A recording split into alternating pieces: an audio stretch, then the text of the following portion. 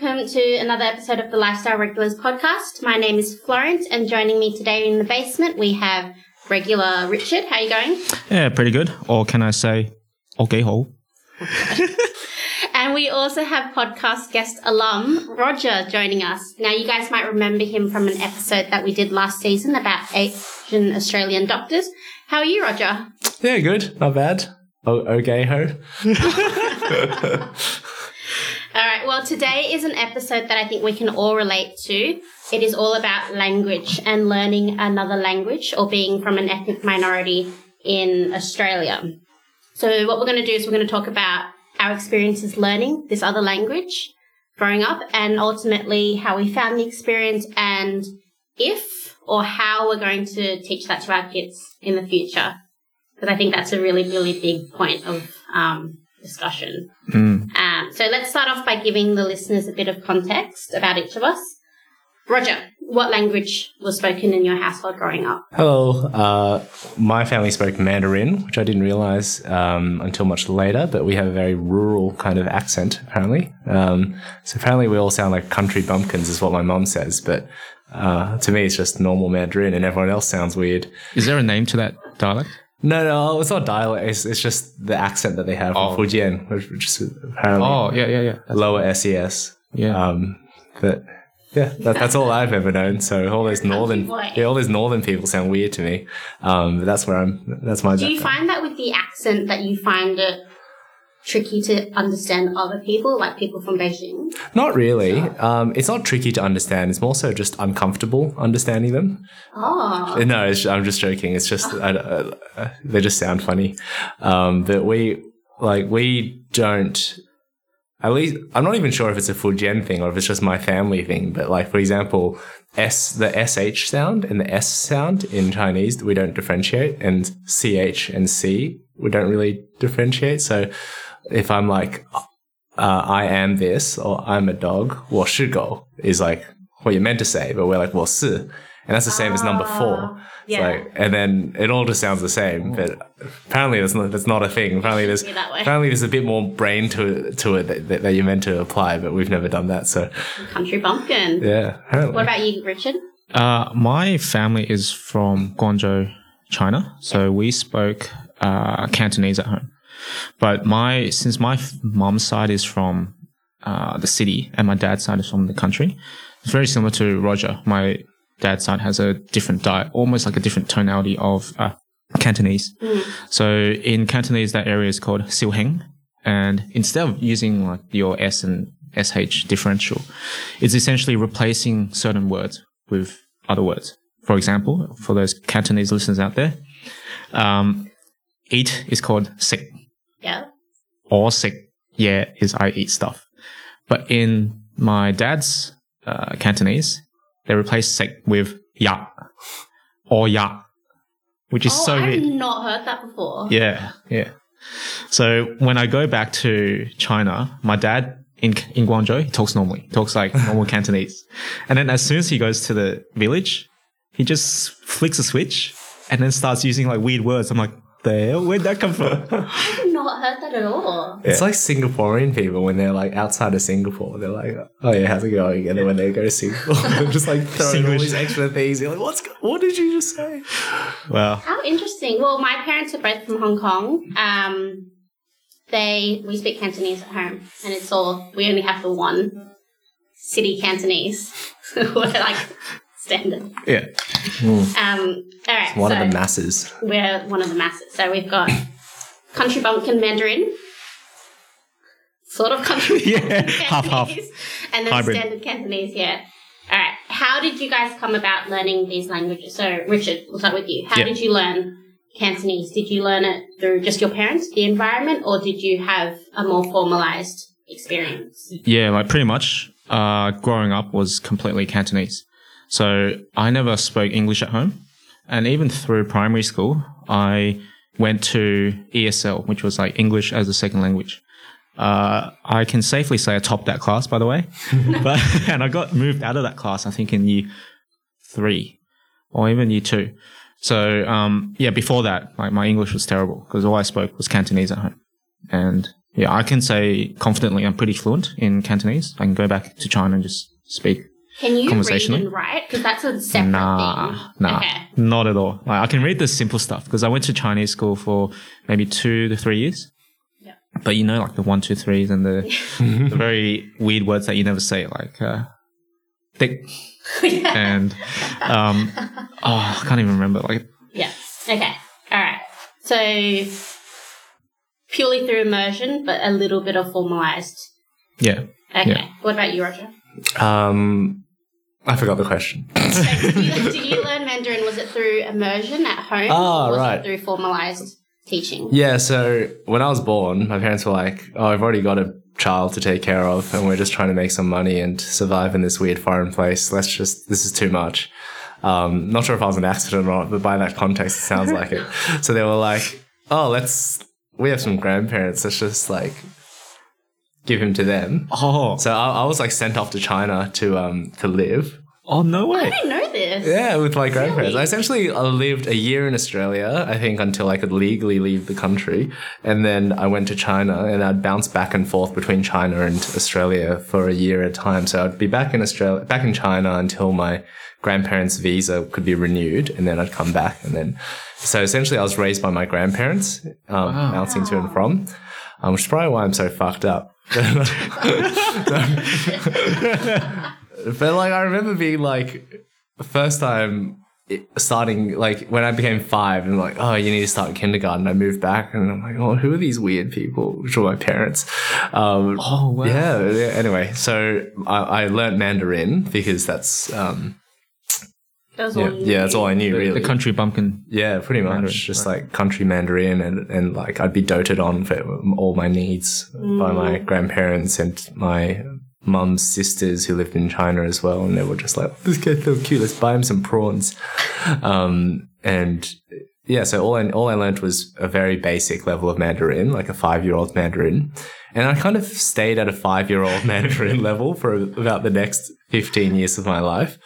So how did you go about, going from being completely Mandarin speaking to starting Kindy, how did you find that transition? I don't know if you remember, because we went to the same primary school. Yeah, I really cried. Yeah, no. Was we there went an ESL program? There was an ESL program. was Did you there? not go? Wow, okay.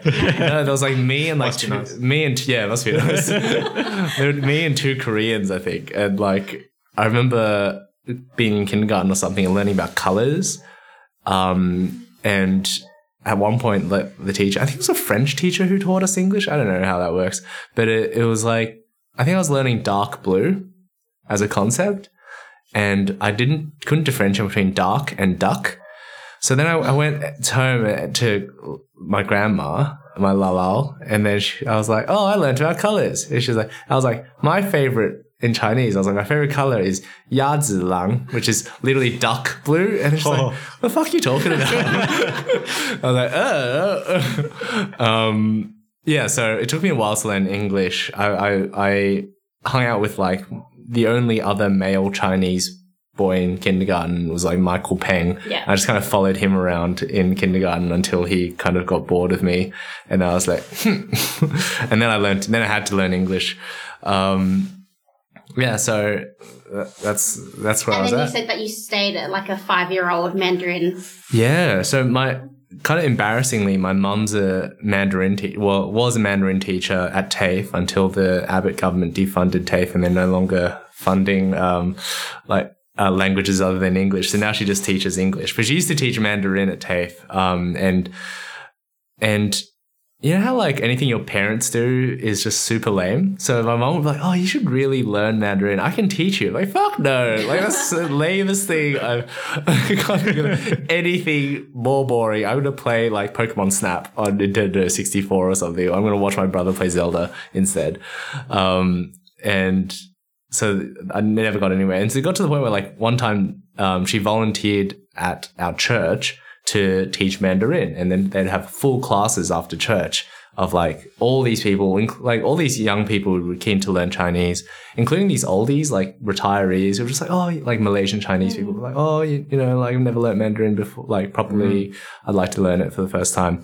And so my mom was having like a grand time with all these people, and I was just like, fuck, church is already so boring. Now I have to stay like an extra 2 hours. I just want to go home and play like Pokemon Crystal.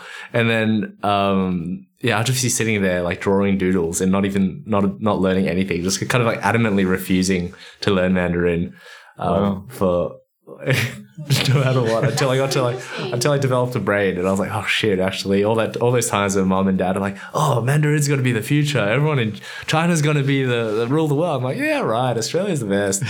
And now like, growing up, because you were with your grandparents and stuff, did you learn reading and writing or like basic? No, because I left in like at 5 years old, so I went to like preschool, and I think their only education they give you is just nap times and like eating. Like art. Don't forget art. Oh yeah, no, it was so weird, and like I have fond memories of preschool in China where they would applaud the child who ate their lunch the fastest.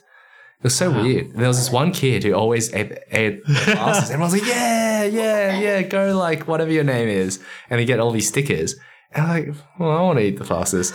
And then the only time I'd ever beat, because they'd always bring different things for lunch. It would be like rice or noodles or whatever. The only times I'd ever beat him was when it was like fuzhou yuwang, which is like a fish ball with pork stuffed inside. And I frothed that shit. So like the only times that came, I would be the first one eating it. They're like, oh wow, yeah. Dude, maybe he was the fastest because he just had no food. Like if he had one speck of rice versus someone who had a whole bowl of rice, and You're saying he was poor? Yeah, Maybe that's the only food that he ever had. Yeah. So maybe I shouldn't be. Look a doctor. Yeah. Well, for me, growing up, so I come from a Cantonese household, but my situation's a little bit different in that my parents are both fluent in English.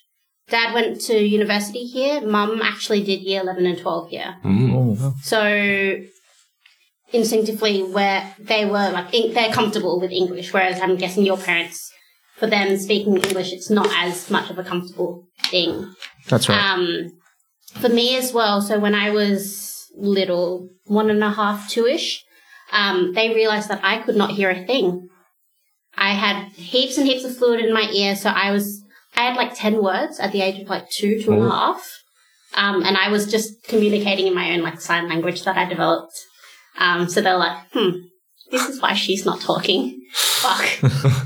So I had to like get that grommets put in. I had to go to a speech pathologist, and basically my parents had to be like, all right, do we teach her English or Cantonese as a first language? Like, what do we do? Because we can only really pick one at this stage.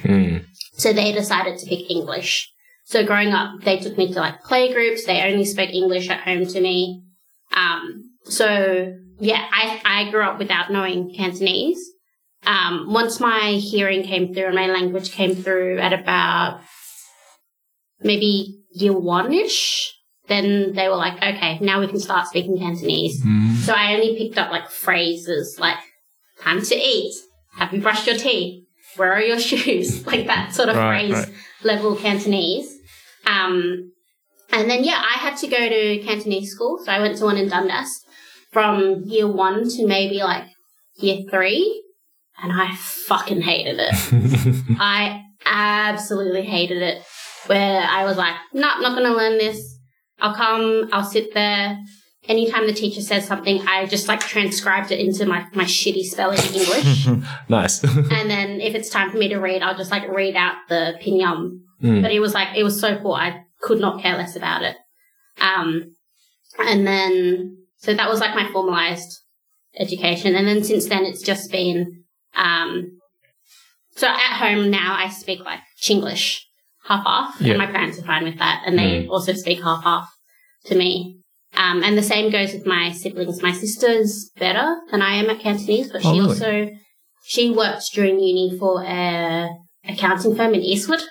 Nice. So she learns through immersion. And then whereas my brother, he did Cantonese school as well, but he just adamantly refuses. So he knows like phrases. Even now he knows phrases, but they're like half Chinglish phrases. I have found that usually the elder sibling is stronger in their parents' language, especially for my sister. I'm way better than her. Not going to gloat, but I am. Yeah, Wendy's shit. Yeah, it's terrible. No one understands what she's saying. She's just in the corner just doing her own thing. It's like when you go back to China, when you speak to your relatives and they talk to her, she can't really say anything because she doesn't know how to respond. So I don't know. Do you find this in your family, Roger? Like you have a older sibling? I think kind of, but more so actually. Mine's kind of a different reason. My brother does speak better Mandarin than me, but that's because I left home at like the age of 18 and he's not left home yet and he's like 28 now. So I think he's just spent more time speaking Mandarin at home. And so, and as you grow older, you talk about other things. Like he talks to my dad a lot about sports and I think like. Oh, in Mandarin? Yeah. Well, we're like a Mandarin household. Oh. We speak, my mom's been since we were young. I talk to my brother in English. But then whenever we're talking to anyone else in the family, my mom's very strictly like Mandarin only. So she's really, really enforced it. Well, I think maybe she must have enforced it with a little bit of effort for like 6 months and then it's just become natural. Like it's just, that's the status quo and that's all we do. So my brother's better, but I think it's just because he's had an extra 10 years of speaking Mandarin at home. Yeah. Even if I give my sister 2 years, she can't catch it. She's nowhere near. Is Cantonese enforced in your house or like an unwritten rule that it pretty as much soon as is. you step in, Yeah, that's right. Like again, I'm similar. I speak to my sister in English, but my parents in Chinese. Okay, whereas I'm like half. I actually reckon I speak to my parents more in English than in Cantonese. Why do you think that it was so big for your parents to teach you guys that like Cantonese or Mandarin first, like in this household? Yeah. Do you think it was it because they wanted you to be able to communicate with, I don't know if you had grandparents. I know, Roger, you had grandparents that you were with. Richard, did you have grandparents No, you needed to talk to? Yeah, my grandparents were only here until I was probably 3 or 4, just before primary school. So not really. But I think in the beginning, it was more just like preserving the language and making sure that they can still talk to us because they're really poor in English. I think in terms of our parents' levels, probably Florence, your parents probably the best in English. They're a special case. I wouldn't. And then Roger, and then mine are like kindergarten level, my parents. Yeah. So yeah, if they can't communicate to me in English, it will have to be Chinese. Yeah. So that was probably the main reason in the beginning. But now they're like, oh yeah, Chinese is going to be the best language in the world. You have to learn Chinese. So you better talk Chinese at home, you know? So you're a Cantonese speaking household, but before we jump on the mics, you mentioned that you did Mandarin. Oh, yes. You went to Mandarin school. Yeah. So this is interesting because, I started in Cantonese school and my teacher was actually, we both have this friend, Isaac Chan. Oh, yeah. His mum taught me Cantonese at Cantonese school. I don't know if that was the reason why I didn't want to keep doing that, but no one likes Chinese school at that time. Then after selective high school, I went on a trip to China with my dad and we went on to one of these Chinese tours and they spoke Mandarin only. It was in like a Beijing tour. So I had no idea what was going on. And essentially right after that trip, I came home like, no, I want to learn Mandarin. So I told my parents, like, no, I don't want to do Cantonese school. I want to do Mandarin school. Wow. So how old were you? What's year 6? Oh, okay. So you were like 12, 13 Yeah. stage. That's pretty woke. That's very old to be learning a language, actually. I don't know. I think that just happened. Okay. And then I went to Mandarin school for maybe a year and I got old. And I was like, no, not doing this again. But again, like from there, it still has inspired me to learn more Mandarin. So I can speak conversationally in Mandarin just picking it up from listening to people, not as much TV shows, more just people talking it and being more observant in that way. So if you really want to learn it, then you're like, oh yeah, what are you saying again? Like, you pick it up a bit better that way. Yeah. Did you guys find, so I know that the first, 5-6 years of your life were purely Chinese, and then once you started school, you like started learning it, you started doing the whole ESL program.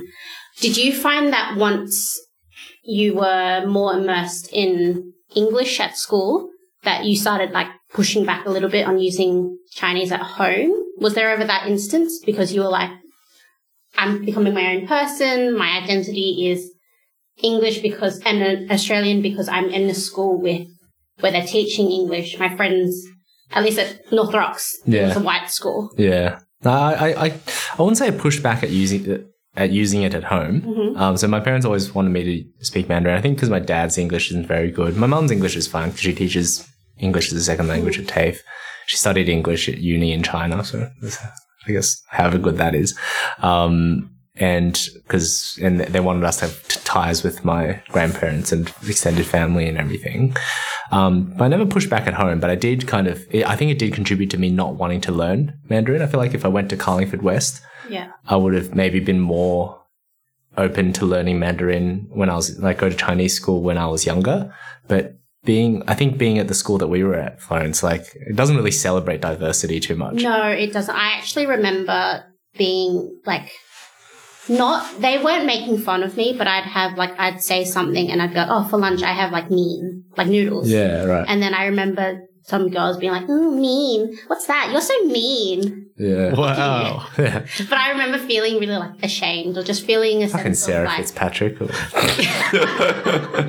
I just remember having a sense of just wanting to hide it a little bit because we went to a school that was Anglo. Yeah. So I think the same.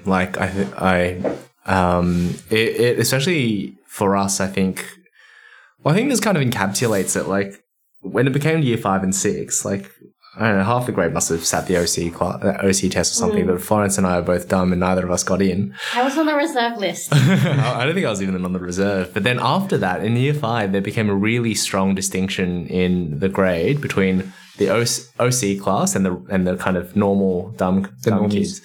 And the OC class was purely Asian, purely Chinese people from Carlingford West and Murray Farm, and then some a few picked out from North Rocks.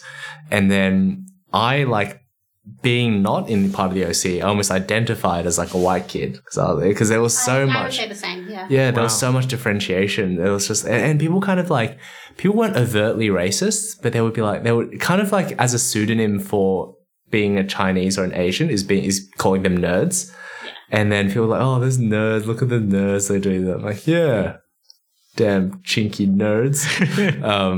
And I don't think that was a new thing in year 5, but it became what it was because of, I guess, the culture that was part of that school. It's not and it's not that, kids create the culture. It's so bloody dumb, children, that it was just kind of what we were surrounded by, the diversity that we were exposed to, and the fact that there wasn't any acknowledgement or celebration of any multiculturalism. No, there really wasn't. And I remember even language aside, just feeling very much that other. Because even things like food, the little Asian snacks that you get for recess, I remember being oh, I don't really want to eat this. Oh, really? Yeah, I felt very much that. Really? And I think... Wow. I think I liked Want crackers too much to hide it. Yeah. That wasn't my issue.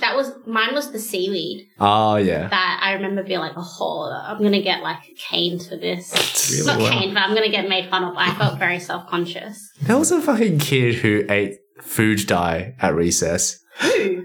Scott Devine, do you remember him? He was a very there was a very there was a very strange kind of behavioral family. In reflection, he had something either ADHD or maybe level 1, level 2 ASD. Yeah, some sort of neurodevelopmental issue. But their whole family was a bit fucked. But this kid would just bring food dye and then just drink food dye at recess. I'm okay, no. At least my shit isn't as weird as that. Yeah. Did you guys have a class in primary school that was a different language? No. We had French. Sorry. We had French. I learnt that chocolate in French is chocolat. Oh, I learned about fromage. We had French. No croissant? Well, in my primary school, the language you had to learn was Chinese. Huh. So which primary school? This is Denniston East. Yeah, Denniston East. So it was still an Anglo primary school, but there was a strong Asian community there. But I still remember going to that Chinese class and being oh, yeah, I'm the best at this. But at the same time, I think some of the students would see Chinese class as a class you just clown in, just make fun. That Chinese teacher would rotate quite often because I think it was so frustrated. Yeah. So it was interesting to be in that dynamic, but I never had that feeling of, oh yeah, I've got to hide my food.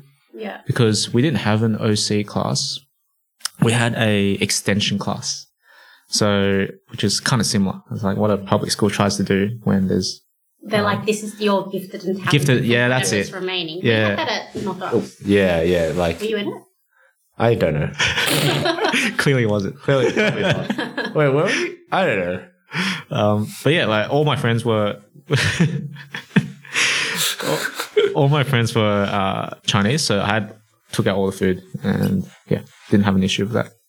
I even spoke like some Cantonese at Yeah, school so anyway. because you were at a more multicultural, more like Asian-centered school, you, in like the playground, Cantonese, Mandarin, English? Still English, but like sometimes you say random Throw in things in bits. Cantonese. Like, Yeah. I can't even think of it right now, but yeah.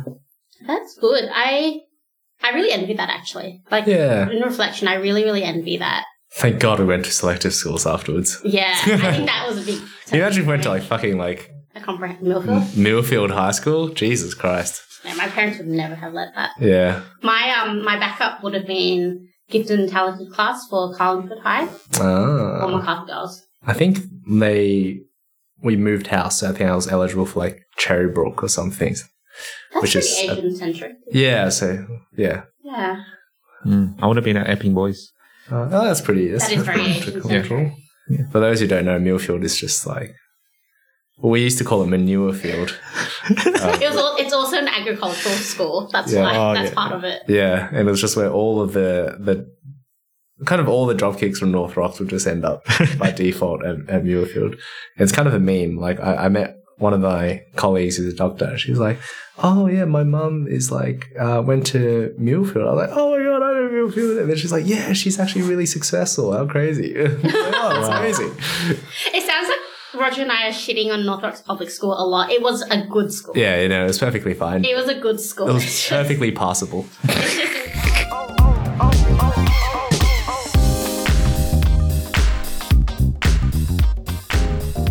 Alright, so altogether, I think we can agree that language is very, very intimately tied to your sense of identity. And at least for me, because my Cantonese is very broken, growing up, it wasn't an issue because, as you can tell, I had a lot of like identity crisis things as a kid, growing up in a white school.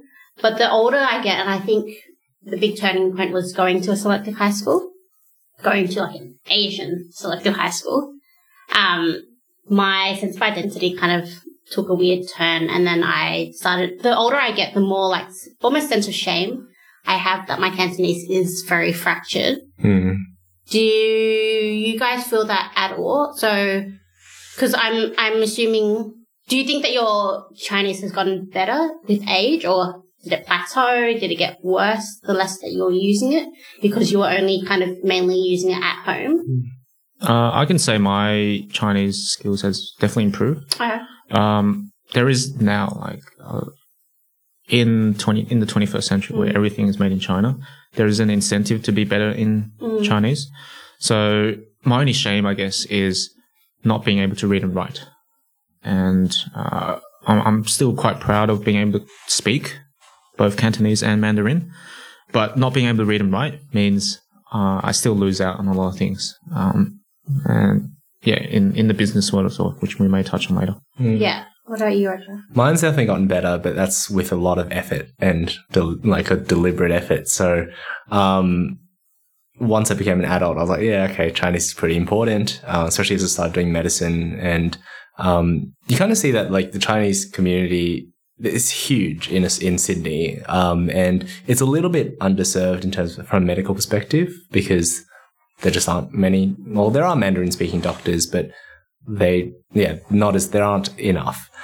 And often when like a Chinese patient ends up in hospital and can't speak English, like my own grandparent, like my own grandmother who bounced in and out of hospital a lot before she passed away, like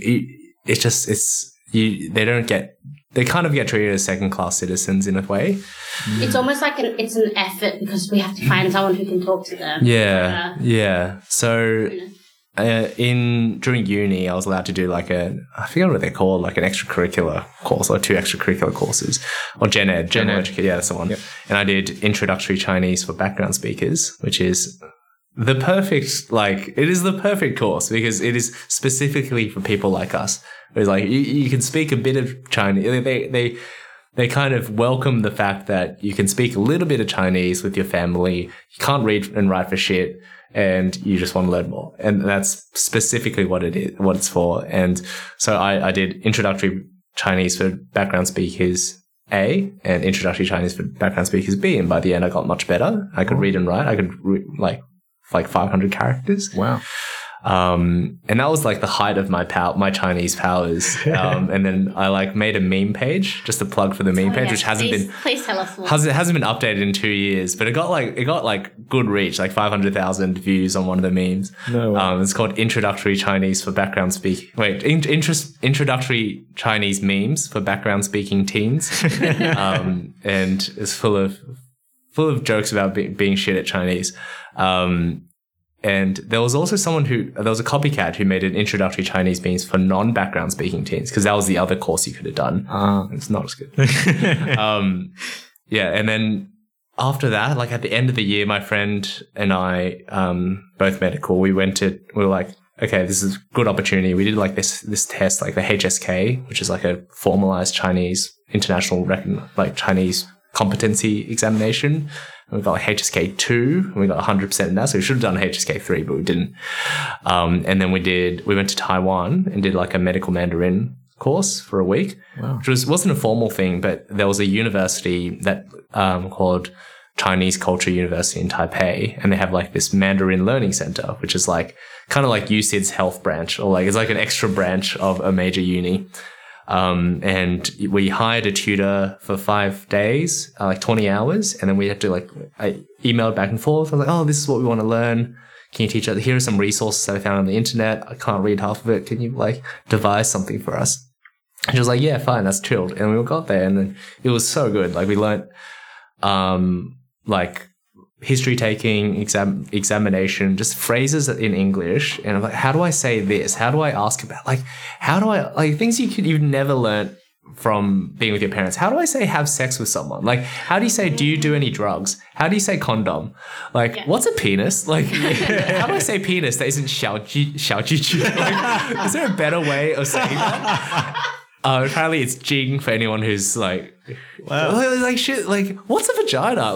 All this stuff, that I need to be able to ask my patients, but I'm not asking my parents that. And just how to ask it in a formal way. How do you say dead body? All these things. And then we were able to practice it, and it was really, really good. And afterwards, myself and Marco, we my friend, we would continue to study. There was these resources from one of these unis in the US that uploaded all their resources onto. It's specifically a Chinese Mandarin, a medical Mandarin course, a 10-week course in this uni. They've uploaded all their stuff onto this Google Drive that anyone can access, and it has full systems cardiology. Wow. Gastroenterology, renal, all this stuff. So we kept it up for about 2 months, but we went through a system at a time, and then med school exams got too busy, so we kind of left it. But I made notes and went through cardiology notes and just to translate and practice it. And whilst I haven't really worked on it in the past 2-3 years because I've been busy with work, I should get back into it. But it's been really, really useful when I see patients. I've actually noticed that my medical Mandarin is better than my conversational Mandarin. I can ask you about your pain, your nausea, your symptoms, and your other medical problems. I can say common drugs and organs, which I didn't know before. But I can't have a decent talk to anyone about soccer, for example. I'm chill, kickball. Yeah, good. And how? Yeah. Oh, yes. Yeah. So that's kind of my journey of going forward. Wow. To appreciate Mandarin, and hopefully there is a financial benefit in the future when I have more patients. Ding. That's brilliant. That's probably the most learning I think I've ever heard of anyone. Sorry, anyone any sort of adult or teenager upwards do at all for like any language? I can't read shit now anymore, though. Yeah, I was gonna say, Yeah. have you? I haven't been keeping it up. I should have, but I So I haven't. remember I was talking to my dad once, and he was like, "If you can recognize about 300 characters, you can read a newspaper." No. I thought it was like 1,000. Oh, So I got to 500. Definitely can't read a newspaper. I If I got he was to trying to set my standards. yeah, probably. But But it was good because, like, I went to Taiwan. I could, even though Taiwan does traditional, I could read like enough because you start to recognize what some certain, like, simplified characters become in traditional, and how to translate it in your head. So I got actually pretty good. I could read a menu. I could read like, I get around fine. Yeah. I went to China in my first year of working, and I actually did a whole trip through China, like with my girlfriend who's Chinese as good as mine. And like, we got around fine without even being like, hello, where's this? Like, yeah. So using my knowledge plus an app, like it was enough. But now it's just gone to shit. that's brilliant. I think it sounds like I have like no Cantonese. I do have Cantonese. It's just not like I know I can understand a lot more than I can say, but I think my big Cantonese like resurgence was during high school, like maybe year 9 through to year 11, where like all the girls in the grade, you know, they lent into like the K-pop and whatever. I did a little bit. I'm not gonna lie, but I really lent into like, so in Hong Kong, the big broadcasters channel called TVB, and they do all the big dramas and stuff. And then, so I like really lent into that, and I was like watching heaps and heaps and heaps, and I watched heaps of like Mandarin dramas, like Taiwanese dramas. And then, so for that period of like 2-3 years, my Cantonese was like really, really good because that was my form of immersion. And same with Mandarin. For those couple of years, I was semi-conversational just from picking it up from watching TV. And I wish that I had kept that up. I feel like if I had kept that up, my Cantonese would be better than it is now. But I didn't keep it up, and then because of uni and stuff, and then it sort of dropped off a bit. And now I'm thinking the last couple of years I wanted to like increase it more. So I've tried talking to my parents as much as I can in Cantonese. Yeah. But I wish that they had like the university course that you were talking about, Chinese for background speakers. They don't have that sort of thing because I've looked it up for like community courses and stuff. It's purely like Cantonese beginners. Yeah. Well, you can always like, you can always attend university courses privately. Like it'll be like $5,000 or something for the thing. And I was almost of in mind to like actually continue it. Maybe it's kind of like one of those half ideas that you like to think about. That like I could hire a Mandarin tutor for like $100 an hour or whatever, split it between myself and my friend, and then just have an hour a week or something via Zoom or something, just to like keep up my medical Mandarin or keep up something, like some little bit of encouragement to keep up to date. Would you say that your current incentive for wanting to keep up your Mandarin is purely that medical side that you want to? It's at the moment, yeah. Like I don't feel the need to have good conversational Mandarin. It's kind of embarrassing when I don't. Okay. I'm like literally like talking to a patient, they ask like, oh yeah, like some other stuff. I'm like, oh, sorry, what?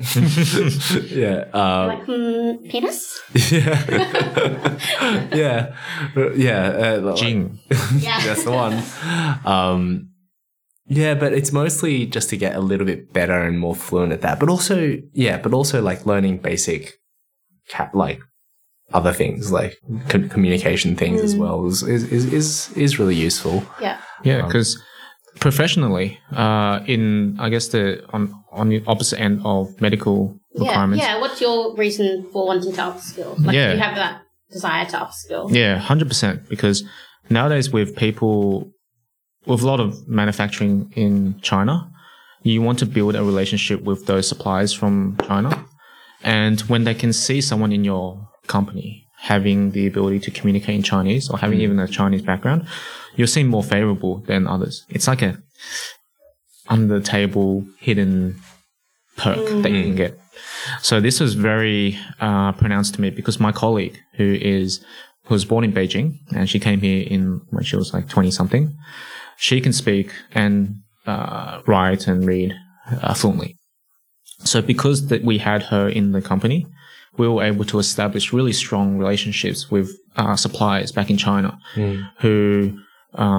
which means we can go to China and visit their labs and their production lines and whatnot. So it really helps integrate like a non-Chinese speaking company with a Chinese speaking company.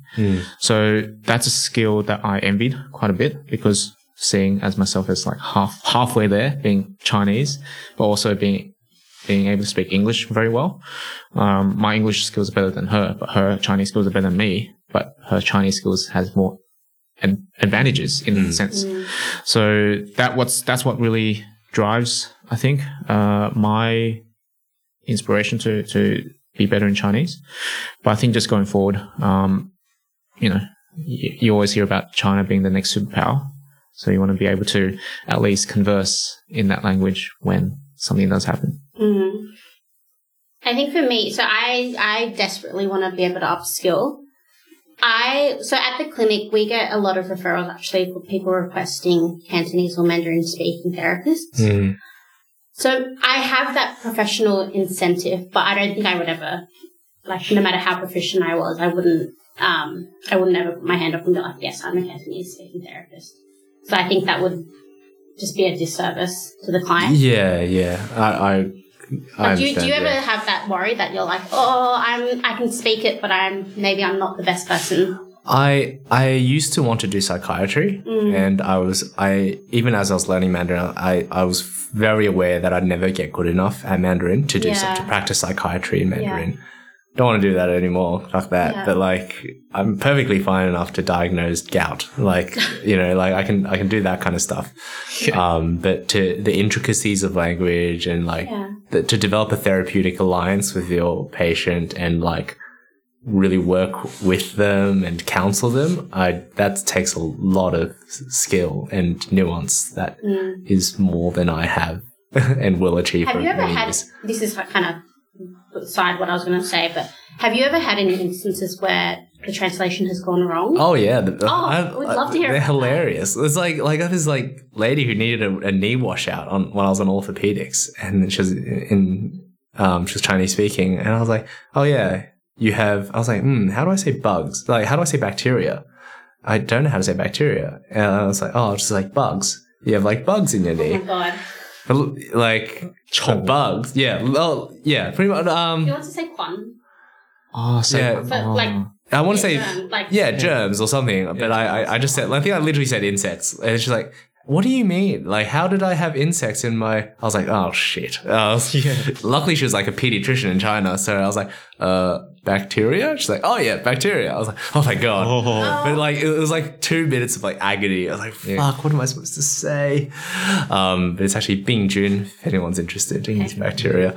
And other things lost in translation, which happen a lot. Do you ever have to bring out your phone and just like Google Translate? Yeah. I often since then I was like, it's a disservice not to. Like, I'm just going to bring out my phone. That's what I really, really worry about. Yeah.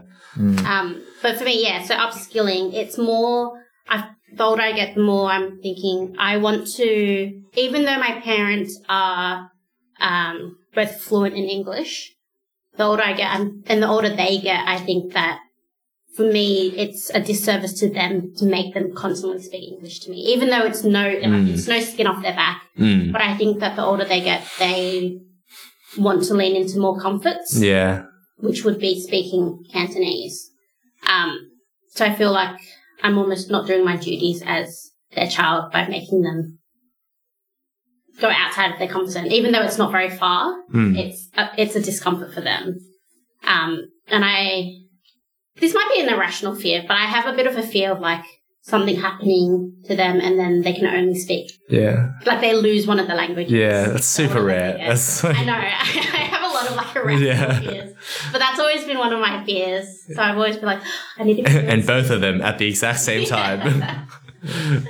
That's definitely one of my things though, that I want to be able to slowly upskill. Do you feel more intimate with them when you speak Cantonese? Is that what also contributes? A little bit. I can tell that they feel more comfortable. with it. Even if it's like stupid things like talking about the dog in Cantonese, I feel like there's a little bit of an extra spark that they get when they talk, when they speak in Cantonese. More so not so much my mum, because my mum's like, no, I would never go back and live in Hong Kong. That place is like people living on top of people. Why would I go back there when I have a house? Yeah. But I think my dad definitely has always wanted to go back. He's always wanted to live there. He has always felt comfortable there. And when we were little, they were thinking of like moving back to Hong Kong. So I could have been Cantonese speaking girl. Wow. Well, I know. Yeah. 黐線. Crazy. But for him, it's very much, there's a spark that I can see. A small one, but like he feels more comfortable. So I think that's what I want to upskill for.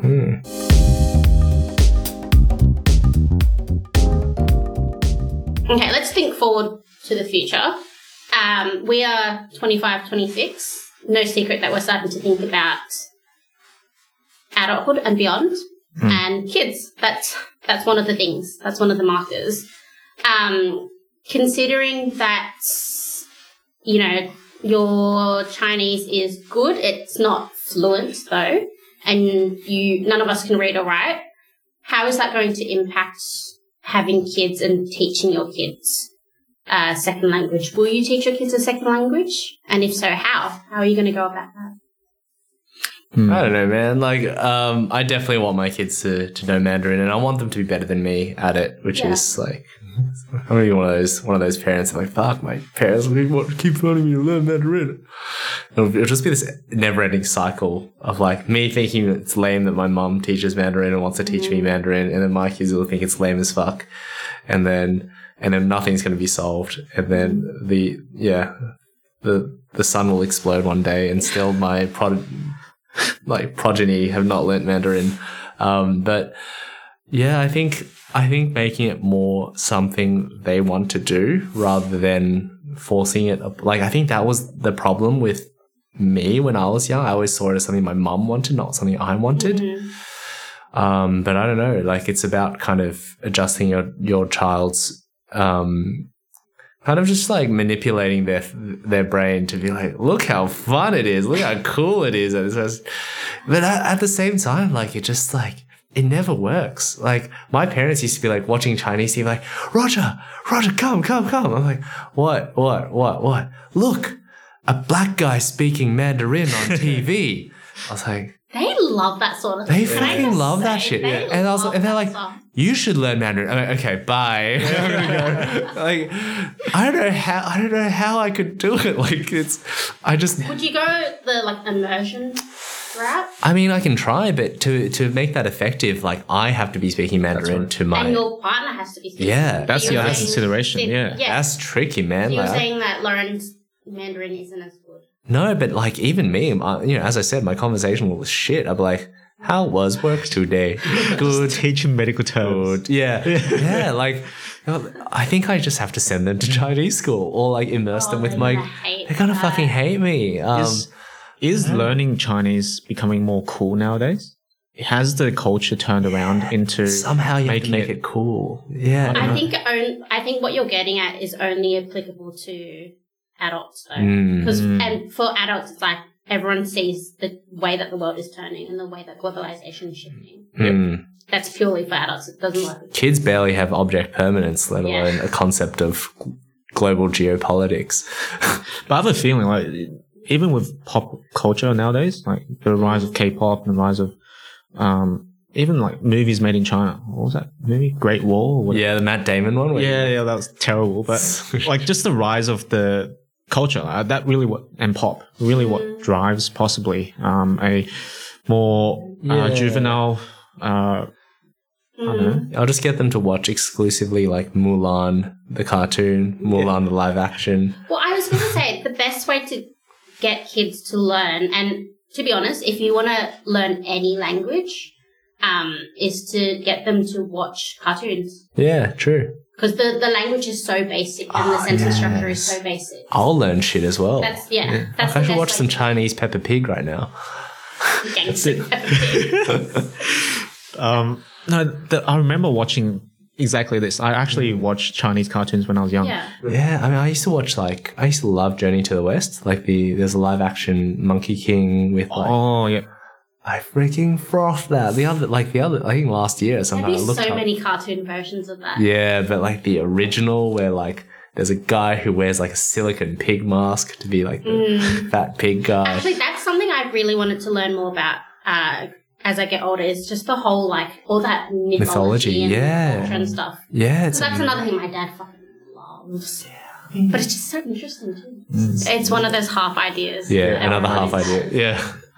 I know a lot about Greek mythology, but I know shit all about the Chinese stuff. mythology. You think that you will try to do it through immersion into your kids? I don't know what I'm going to do. Will you send like your kids, like your parents did, send them to the grandparents, and then the grandparents deal with that shit? Could do that. That's a good idea. them. That's a good idea. Parachute them every weekend or something, I don't know. You know what? They're going to learn through neglect. That's, also, my parents are weird. They're going to teach them some weird things as well. Like, What? I don't know. Like, they're kind of like, I don't know, bad habits, like being messy. I don't know. Like, What about you, Richard? How do you think you'll go about it? Yeah, this is a tricky one because you touched on it just before. Your partner also has to be on board with this. So you, And you may touch on this when it's your turn. your partner. what Yeah, does she- so she can't speak fluent in Asian language, but she can speak fluent German. what? Whoa. Yeah, so she was born in Germany, Wow. and her parents and family can speak German fluently. Does she identify more with the German side because she grew up there? I think she does. Okay. And going back to like her background, she went back to Germany to study after high school. There's like a gap year, study a year and a half of German, so she can also get her German passport. And she did like half a semester or half a year of medicine in Germany. So through that, I think there'll be maybe a little bit of a conflict on what language we end up deciding on what the kid will learn, because it could be Chinese, she's Cambodian, it could be Cambodian, could be Mandarin, also Cantonese, Mandarin, or it could be German. So there's so many different languages that's part of both of us. It's like, the heck? It's like, Yeah, how do you reconcile that? I guess you'd have to just think about, if we teach them another language, why do we teach it? Is it because we want them to be in touch with their culture, or is it because we want them to be able to communicate with grandparents? that's right. Yeah. It's trying to mediate that conflict. Like, you just turn them into a Google Translate bot. Like, that's like impossible. So yeah, it's such a hard question. I don't have the answer now because, that's even before you decide on how you teach them, right? It's Yeah. what to teach them. Yeah. So, What and why? Yeah. I don't know. Don't know Such the a answer. hard thing. So for me, I want my kids to be able to at least have the same. I want them to be better than me. I want them to have more proficiency than I do in Cantonese, which isn't hard. And then my partner, Veronica, he speaks Sinhalese and he's fluent.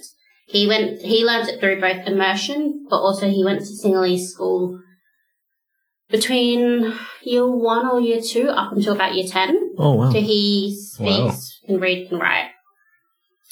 His fluency kind of varies, especially with the reading and writing, depending on how much he's doing it.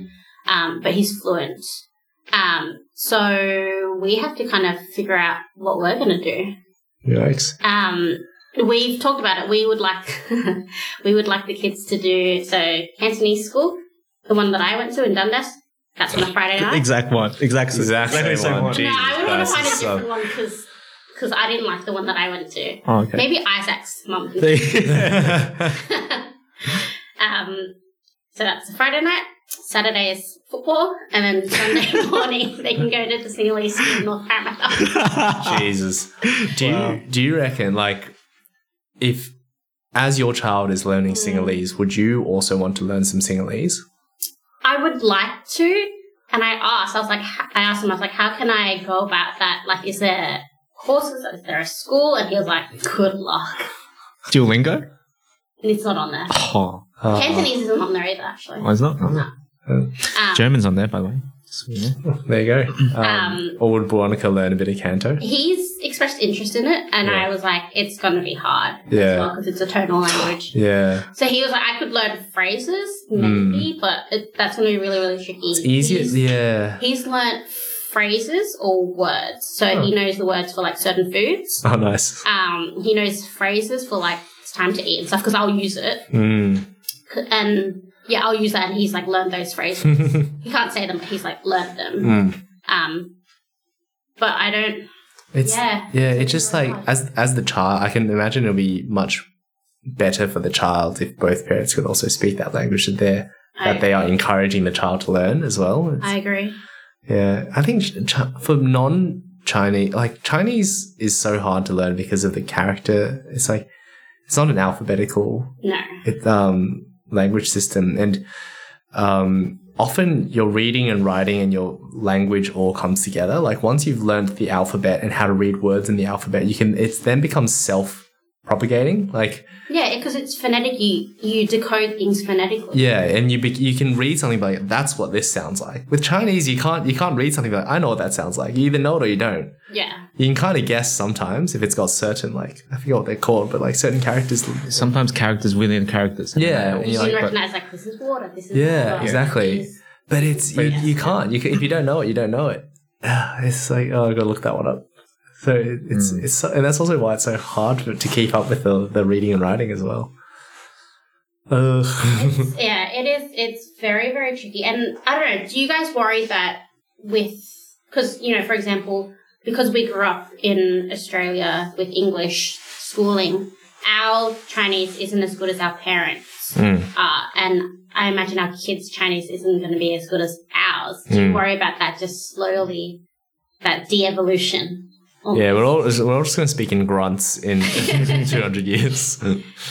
Or even having some machine attached to us, just translating. Just thought, just telepathy. Yeah, all right. But like, why is that loss of language? Like, why is that such a worrying thing? Like, it is a worrying thing to have that slowly lost. Is it like if you can't speak the language, you have less of the culture? Like you are less tied to your culture if you don't have the language? There are other ways to be connected to culture, I think, but because language, you can see it happening so slowly, and it feels inevitable. Yeah. Maybe that's what gives you that sinking feeling. I need to do something about it, but again, it's a half idea, and then I was like, other things like making food is another way that you can retain the culture. Yeah. Doing traditions. But, I think, like I personally, like after learning Chinese in uni, I never really felt proud to be Chinese, to be honest. Like I remember even early uni, I'd see these like Korean medical students doing their Korean. They are so proud. They're very proud. But I was always like, I wish I was had a bit more of that because there's no Chinese pride per se. Like we don't really have much of an identity or a strong identity. Our identity is like Eastwood. Yeah. But then like all of this kind of happened at once where like, because the world centers around me, I learnt Chinese, subtle Asian traits became a thing, more and more kind of just recognition and representation of Chinese or East Asian people in Western media as well. And I just felt so much prouder, like, through that whole process. Like subtle Asian traits, I think even though we see it as a meme, I think it's done so well to allow people to kind of recognize and connect and celebrate their Chinese culture. With the rudimentary level of Chinese, people were still able to be like, holy shit, I recognize this. Yeah. This idea of representation. Things that you didn't think were like it's not just you. There's people all around the world who share these experiences, and that's why like my meme page is like popular in California. Apparently, wow, that's awesome.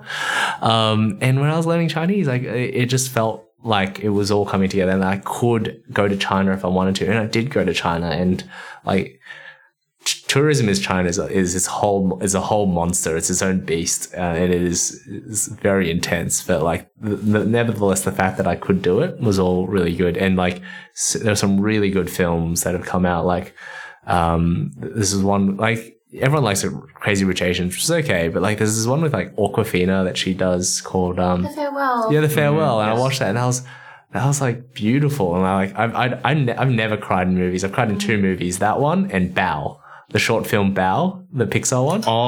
Yes. I was ugly crying in that one. I don't know why, but I was bawling my eyes out. I was like, what the fuck?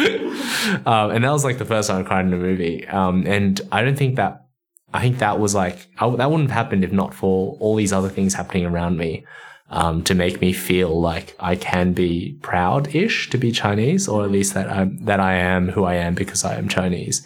And I don't think I ever really got to that stage until my early 20s. Yeah.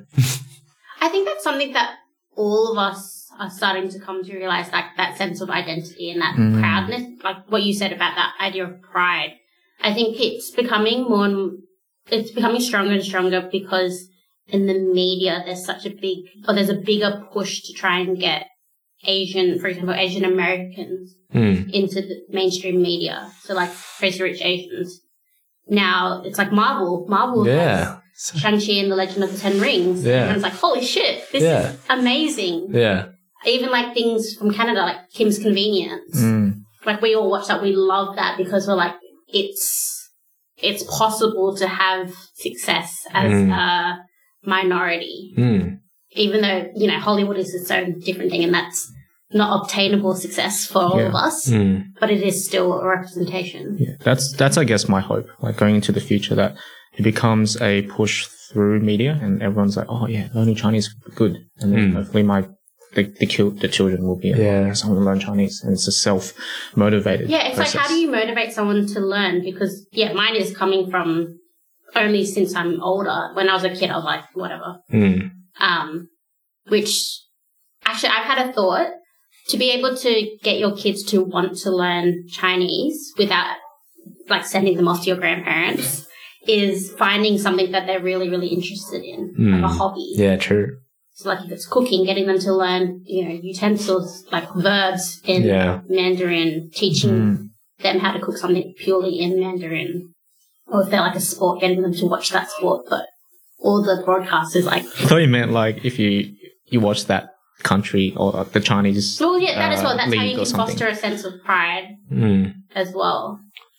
Yeah, I'm going to have like an arsenal of DVDs of like between the ages of 1 and 2, you're watching Chinese Peppa Pig, and then we've got like Doraemon, and then like all the way up to Shang-Chi in their teens. Like, how cool. Do you want them to learn how to read and write as well, or do you think just speaking is... I've seen enough successful doctors who can't read and write, who see Chinese patients, so I think it's not as important. Like, it all kind of started during the start of my my GP term. I was with when I was a med student, I sat in with 2 different Chinese speaking GPs, and one of them was Taiwan trained and super fluent. One of them was just like local, came from China when she was like probably 12 or something, and she's saw almost like 80% Chinese patients. So she can't read and write, but she saw heaps of Chinese patients. I sat in with a lot of specialists as well who were Chinese, who could speak Chinese. Some of them were like really bad at it, but they got away fine. And they can't read and write, but they saw Chinese patients. So for me, I think not as necessary. It's ideal, but it's a lot of effort. I was working, like when I was learning to read and write, I found that so hard. So hard that I've forgotten it all. Yeah. I don't think you can expect a kid to maintain that level at the very beginning when you teach them. So I'll be fine with them just speaking it. Yeah. So then they can speak to the grandparents and, Yeah. But yeah, it will be, I think, up to their decision if they want to learn to read and write, and they might go down the same path as Roger and like, oh yeah, my profession needs me to adapt this language. So could happen. Yeah. One thing I had like this exact chat with my dad maybe a month ago. And I was like, how did you find this Chinese school? Because we were walking the dog and we were walking it past Dundas. And he was like, I was like, did you send us to Chinese school or to this one just because it happened to be, a couple of streets away from where we lived? And he goes, no. It's a bonus that it was this close, but I specifically looked for Chinese schools to send you to. And I was like, why did you do that? And he goes, for me as a dad, that was a non-negotiable. You can do whatever you want, but you had to have gone to Chinese school for a few years, because he said that he felt that if he didn't at least give us that opportunity, he didn't do his, he wasn't fulfilling his role as a father. It was like, from a cultural perspective, I had to have given you that chance to have learnt. Otherwise, I wasn't being a good father. I wasn't giving you that opportunity. Whether or not you choose to use it, that's up to you. But at least I've fulfilled that role as a father. And I was like, oh, now I feel shit. Now I feel like such an asshole because I hated Chinese. Yeah. And look what you've done with it. I know. And now look at me. I will get there. I think the older I get, the stronger that desire becomes to improve my Cantonese for it not to be so fractured. This is a random question. Do you guys, just because, we all identify as both both Chinese and English speaking, when you're thinking in your head, do you think in Chinese or English, or like a bit of both, or does it ever? It's almost always English for me. Oh, actually, no. For me, it's English, but then I found myself in Taiwan. When I was in Taiwan for a month doing like a medical activity, I started thinking in Chinese in my head. So I found that I did recognize that. And like, oh, cool. Interesting. Yeah. How about you? I think of numbers in Chinese. I've heard that as well. I've heard that. Okay, yeah, I do. Because when I was young, I had to recite the times tables, and it sounded better. You have to do that in... It sounded better in Chinese. Yeah. My sister does that. She remembers phone numbers in Chinese, and her own phone number, she knows it in Cantonese. So whenever someone has to ask her, she's like, hold on, 5, 3, and it sounds like she's an idiot. Yeah. So numbers is Chinese for me, just because it makes sense. The number system there makes sense. Yeah. Any other things, or just numbers? Literally just numbers. Or sometimes when I'm talking to parents, then I rehearse the phrase in my head before I say it. Or actually, when I speak Mandarin to people, I rehearse in Cantonese before saying it. Because that's how I make the connection. My friend does that. Yeah. My friend does that too, actually. Yeah. But if it's talking to someone in English, it's always Australian English. So remember to add on the mate at the end. So for me, when I'm thinking, I'm half actually, and I don't know why that is, because English has always been my first language. But when I'm thinking, half of it's in Cantonese, half of it's in Australian English. And there'll be times when I'm talking and I've literally forgotten what the English word of it is. And one of you will be like, fuck. English is your first language. How can you not know what this is called in English? And now I have to translate it in my head. And I don't know if that's because growing up I've tried to lean in so hard to be able to learn the Cantonese, or it's because when I was growing up, when I was starting to learn Cantonese, I had learned things exclusively, phrases exclusively in Cantonese. And then the English came after that. But I'll be thinking in my head and I'll be like, Malaga. What is this? Yeah. I don't know where that's come from. Very strange. Yeah. Very strange.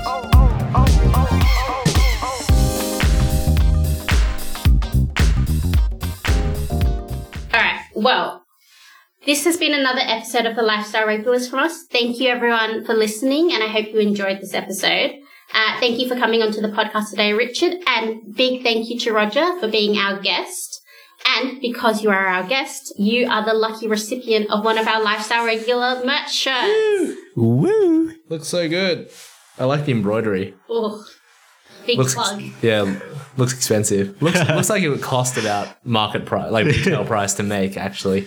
If anyone else would like to get in on the merch, please go over to our Instagram page, look up Lifestyle Regulars on Instagram, and you can see pictures of the t-shirts and send us a DM if you're interested in grabbing one of these. Until next time, thank you for listening. 唔該晒，下次見，拜拜。再見，拜拜。拜拜啦。拜拜。